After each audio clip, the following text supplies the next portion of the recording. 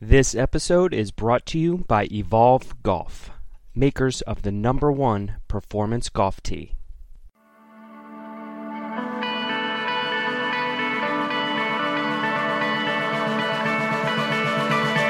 This is the Getting Better Now podcast, presented by the Golf Business Network, the show by golf professionals for golf professionals, profiling experts from inside and outside the golf industry to help you advance your career, make a lasting impact, and achieve your goals. Here's your host, PGA professional from St. David's Golf Club, Dean Candle.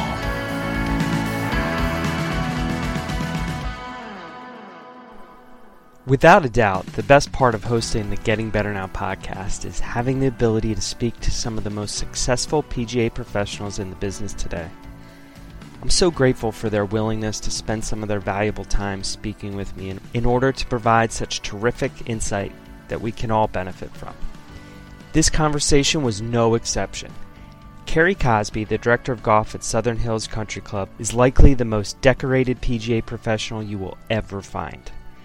As a winner of 14 section awards, which are too many to list, his most unique and special recognition came in 2016 when he was named the PGA Professional of the Year, joining his father, Jerry, the 1985 winner, and the two became the only father-son duo ever to receive this national recognition. But as you'll hear, this humble Oklahoman isn't in it for the awards. His love of his job and the opportunity to call Southern Hills his home, where he walked the fairways as a kid at major championships and spent 5 years as an assistant, are what drives him every day. We talk about how to maintain your motivation each time you show up for work by using our natural, competitive nature and the mantra of interviewing every day. Also, in part 1, we cover how Kerry manages to stay on top of the sizable and active golf operation without letting anything slip through the cracks. So here it is, part 1 of our conversation with Kerry Cosby. I hope you enjoy it.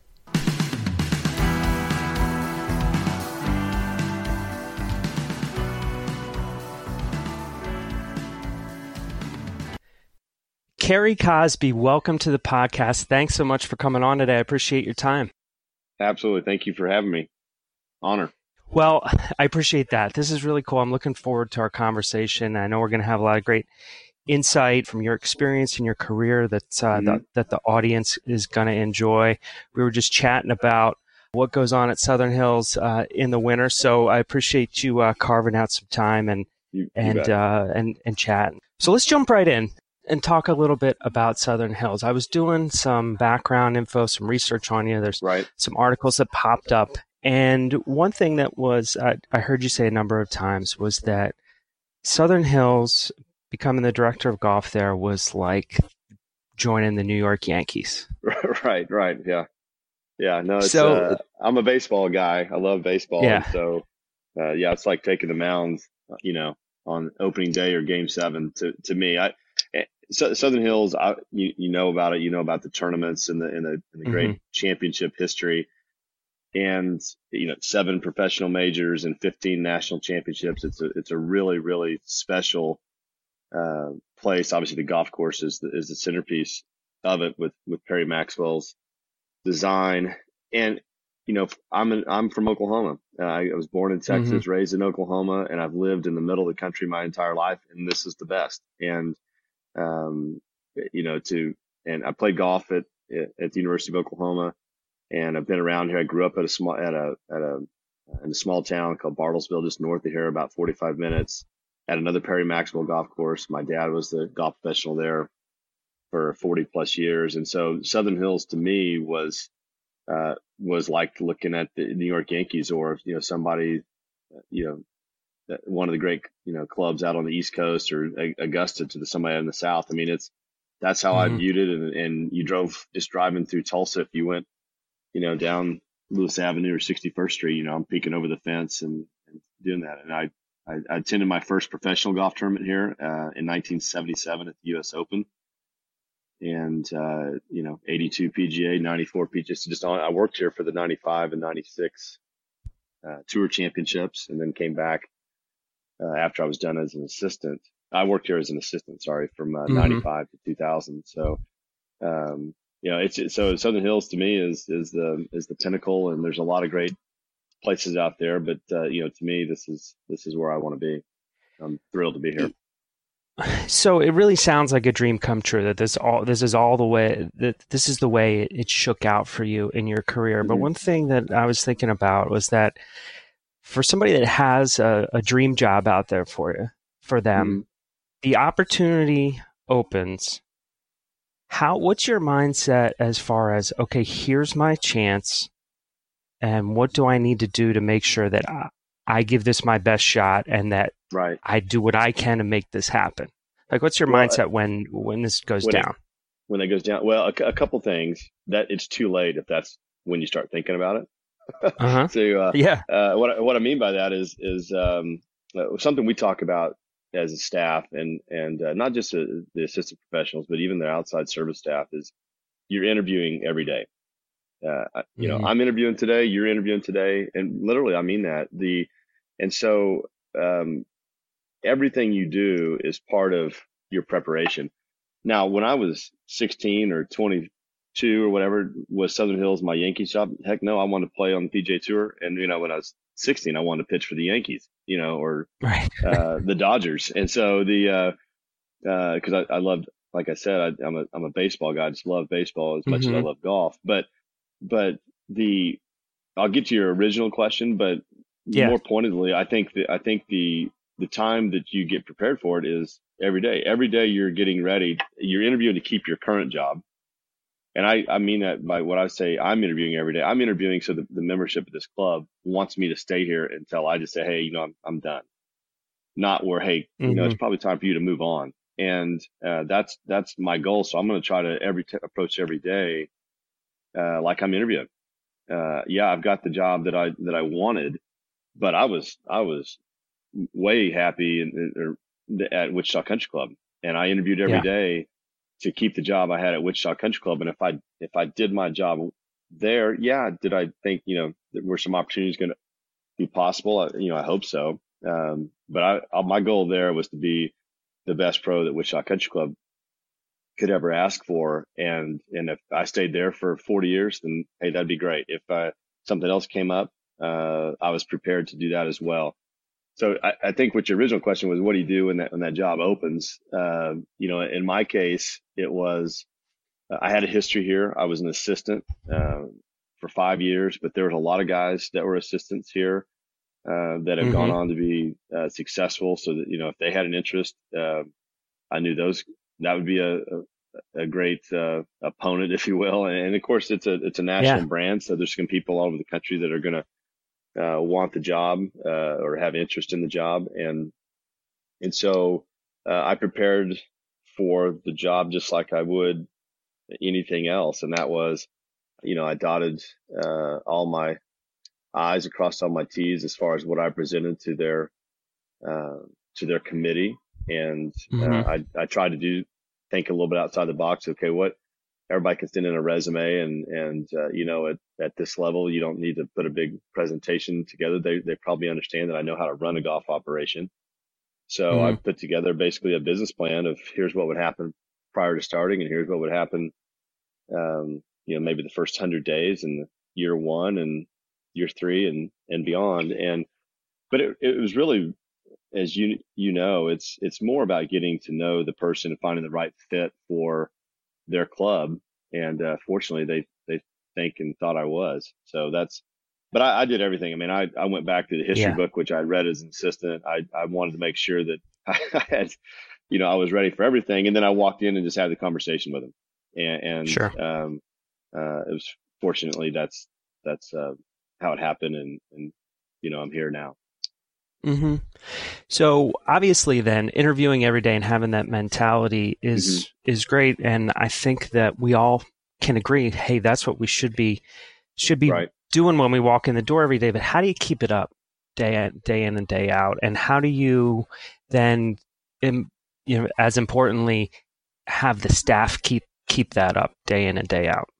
Great question. Well, a couple things. So, we all played golf at a competitive level before and we still do. Obviously, we play in our section events and what you can play nationally and all those things. But I look at it as a way to channel this is my competition.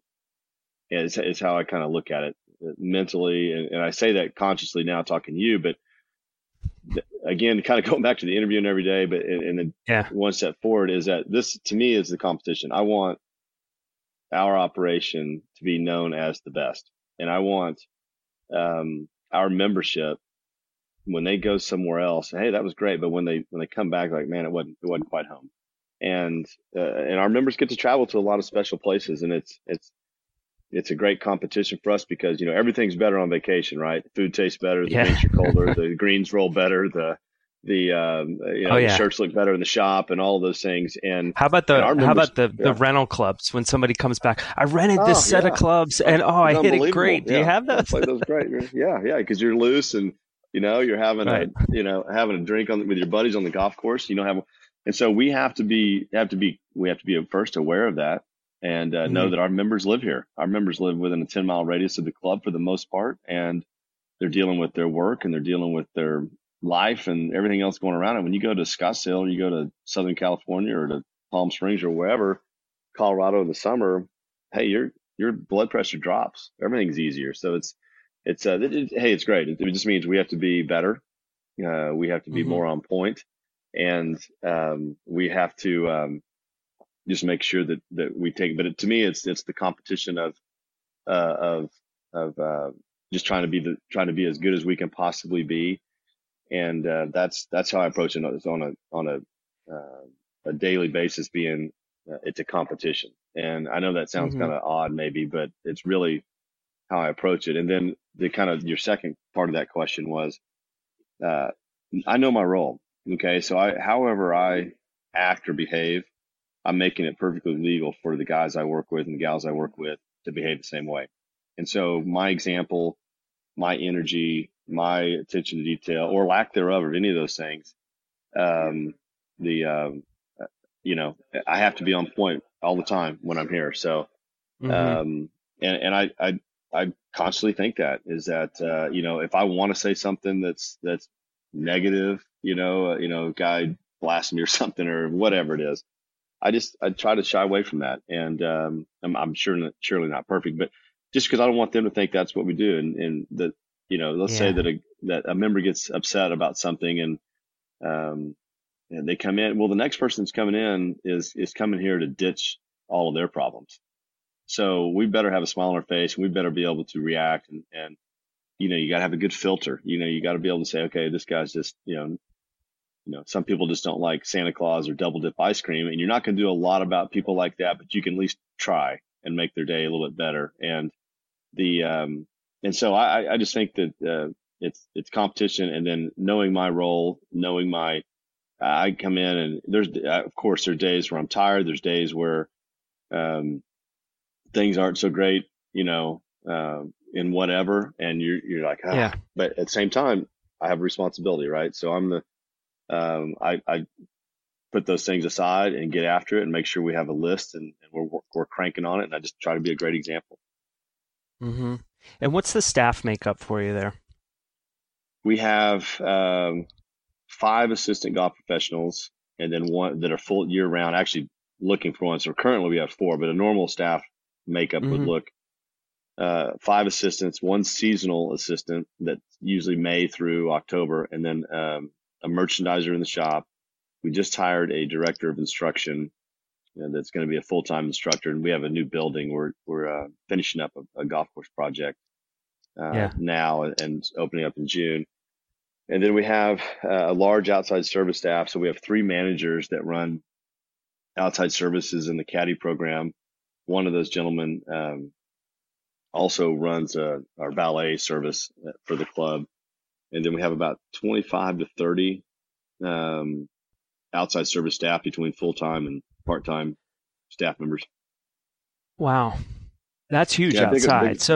It's a big emphasis of what we do. And we do a lot of rounds. So it's, for a lot of clubs like this, we do, triple the rounds they do. We do 30, we'll do in the mid 30s, ton of member events. We don't do Monday events, but We do a lot of member events throughout the course of the season. Our season's usually, kind of April 1 to October 31. It's kind of how it works. But yeah, So big staff. I have some. It certainly is. I have some questions about the guys that are working for you, but I hope that you're enjoying this conversation. Before we continue, let's pause for a brief word from our sponsor, Evolve Golf. Evolve Golf produces superior golf products that are better for the golfer, the golf course, and the planet. In 2004, Evolve reimagined the design of the golf tee when it introduced the Epoch. The Epoch tee is more durable than wood. One Epoch per round is equivalent to playing 6 wood tees. Today, the Epoch is played by hundreds of tour players and PGA professionals and can be found at more than 1,000 golf shops across the country. In keeping with its mission, Evolve recently introduced Project Goodwoods, a line of birch and bamboo golf tees sold exclusively to greengrass facilities, with a portion of the proceeds going to the Arbor Day Foundation.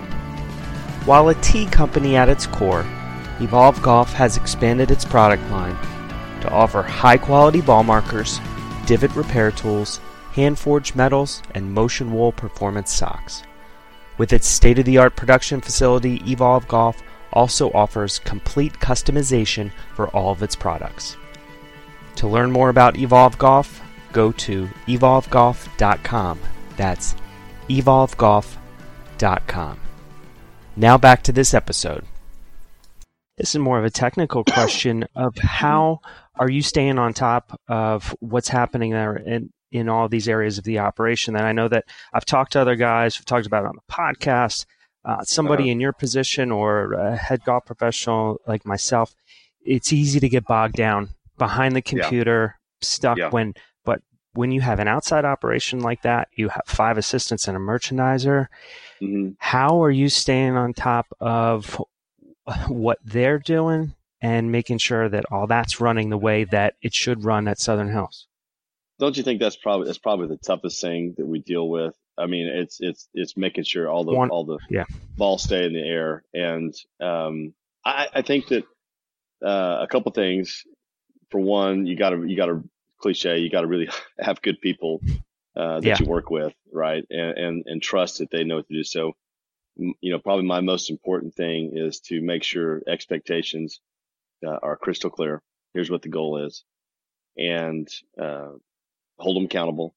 Hold myself accountable. Hold everybody. Hey, listen, that didn't cut it or whatever. But really, and let them do it.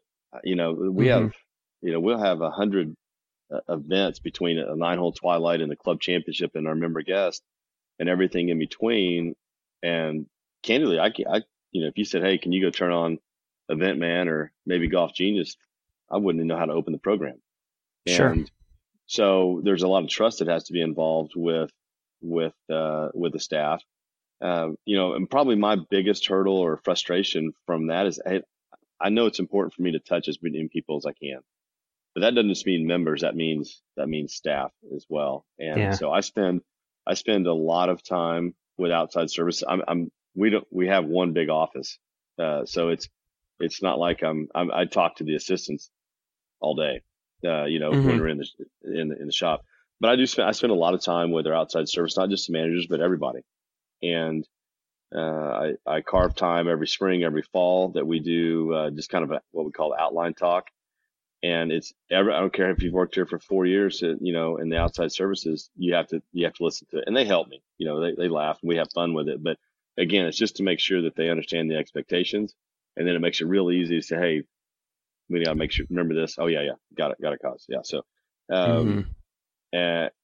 so it's being organized. I'm a very organized by nature person. My dad instilled that in my brothers and I, and everybody that worked for him. And so every detail is important. So, I take a lot of notes. I don't use my phone for notes because I don't want to, we're on the phones enough. I just don't want to look like pros always on the phone. So I always have a pen and paper in my pocket. Most of our crew, without me directing it or anything like that, they do the same. They have a notebook in their pocket and a pen always there ready to go. And so we have to we can't let things slip through the cracks. And so it's, it's being organized, it's setting the expectations, it's making great hires and getting like-minded people. And when I say like-minded, I don't mean clones of each other. I just mean that people who want to compete, people who want to be the best and perform at a high level. And they have to want to wear all the hats. They have to want to teach, have to want to play, have to merchandise, run tournaments, junior golf, be able to be on the first tee and do those things. And so that's kind of how we get it all done with how busy we are. This might be the most challenging year I've had in my 20 years or so as a head golf professional, just because of the closure. So there's a lot of meetings, there's a lot of different things going on, and so there hasn't been as much time. There's no golfers to speak of. We have a 9 holes. Our West 9 is open, but there's no practice range. There's not a putting greens. Nothing available. Sure. In fact, the parking lot's not even there. So it's definitely a difficult year. So ready to get some normal back, whatever that means. But where we got golfers coming again, because that's the fun part, is seeing smiles on people's faces and getting them out there. But yeah, it's really about being organized and great expectations. How much better are you at that now than you were in the beginning? As far as, and were there things that you can pinpoint, or was this just a natural evolution through experience? I found it to be kind of necessity, keeping your head above water. Oh, I need to make sure that I'm more in touch with this person and those people to make sure that everything's running the way it was. But what was it like early on versus now? Yeah, well, fortunately, I've always been organized, so making sure things didn't always happen was easy, but have not always been great at handing things off. And so early on at Wichita, you like probably most head professionals at the first time, is that that guy's not going to do it as good as I'm going to do it, so I'm going to keep doing it. I'm going to do it, and so it's a disservice to them. It's a disservice to yourself and probably to your membership too, because they can't learn if you're not helping them understand what you're trying to do. It doesn't mean they have to do it when they leave. It just means that you've got to evenly distribute the weight across all of the staff. They want to learn. They want to understand the why, not just the how to do it. And so, and probably here, so I'm way more, I'm better, I guess, at spending that time and giving them some, delegating, so to speak. It's tougher here because, I see how many hours they're working. I see how many things are going on they're trying to get done. So if I go hand them 6 things that need to happen today, I feel almost like I'm burdening them. So we've had to make some changes in how we're going to staff starting this year. And I won't get into details with that. I don't think anybody really, it just fits our operation because, we can, the definition of insanity, right? We can continue to do the same thing over and over. So we're going to change how we staff as far as the scheduling goes to where you're either kind of operationally staffed or you're teaching and playing and, or out of here, I think they're excited about it. I'm excited about it because it's going to I'm not going to feel as reluctant to say, hey guys, I need these 3 things got to be cranked out. Cause the membership wants me out front. They don't want me behind a computer. Like you said earlier, I'm of no value answering, an email, to something that can be answered by anybody on the staff. And so it's important. Of course, that's, successful head professionals. A lot of times they feel like they need to be the one touching because everybody feels special when, you're doing that. But you have to just let go of the reins a little bit. Yeah. And that's been a little bit of a theme that I've talked to with some of the guys on the podcast and other guys that, you get to these positions because as an assistant, you're good at what you're doing. You're good at doing your job and checking off the tasks and being kind of a go-to guy. And that's what helps prepare you for this. And then you get there and you're used to being that guy, right? But now all of a sudden there are people looking to you. But I agree with you though in that struggle that it's challenging to not feel sometimes some level of guilt or when you're delegating or feeling like, my biggest thing is I want people to make sure that they know I'm pulling my weight And it's not just absolutely. Right. I'm not just a delegation machine passing off my tasks, but because you got two people they're looking to. You got the membership, which, but you also have your staff, and they're like, man, this guy, what's he do? Just hit balls. Right. He's going to hand me this list of 10 things for me to do, and I've got everything else to do, and he's going to go practice. Are you kidding me? And so, so it's, you don't want to sit there and do that, right? But at the same time, I think it's where maybe we have to give some insight of what we are doing. I don't think that just because, that the crew I work with, they understand I've got a different list of things that I'm trying to accomplish. And so, but I need to share that with them. Otherwise, they're going to say, man, what's this guy do? Just keeps handing us lists every morning to do. So but we keep a lot of lists. I'm a list guy. So it's pen and pad, and let's crank it out, and let's make sure that we make it look easy. And that's the key, is that when the membership walks through, that they don't realize all the things we're doing. I had a great compliment from one of my favorite people at Wichita Country Club. Somebody was the age old question when you lose an assistant and go get a head professional job, like, oh, are you going to replace? It's February. Are you going to replace him? Yeah. And here's why. And the guy piped up and he said, the problem that you guys have is that you make it look so easy. When we walk in, we feel like we're the only person at the club, and and then we know that when we walk out the door, you guys go right back to doing all the things that make all that happen. And but you have to be conscious of that. You have to be, hey, the next person that walks through the door is the most important person, and what we were doing before can take a 30-second break to say hi and make somebody feel welcomed at the club. So we're going to take a break and bring part 1 of our conversation with Carrie Cosby to a close. I really hope you've been enjoying it, and definitely tune in to part 2, where we continue this fantastic conversation that I know you're really going to enjoy. So thanks again for listening, and if you don't mind taking a second to rate and review the podcast on iTunes, that would be great. It would help other people find the podcast and benefit from it. We truly appreciate it. Thanks very much. This was the Getting Better Now podcast, presented by the Golf Business Network. Head over to iTunes to subscribe so you don't miss an episode, and be sure to rate and review while you're there. For more information, go to golfbusinessnetwork.com.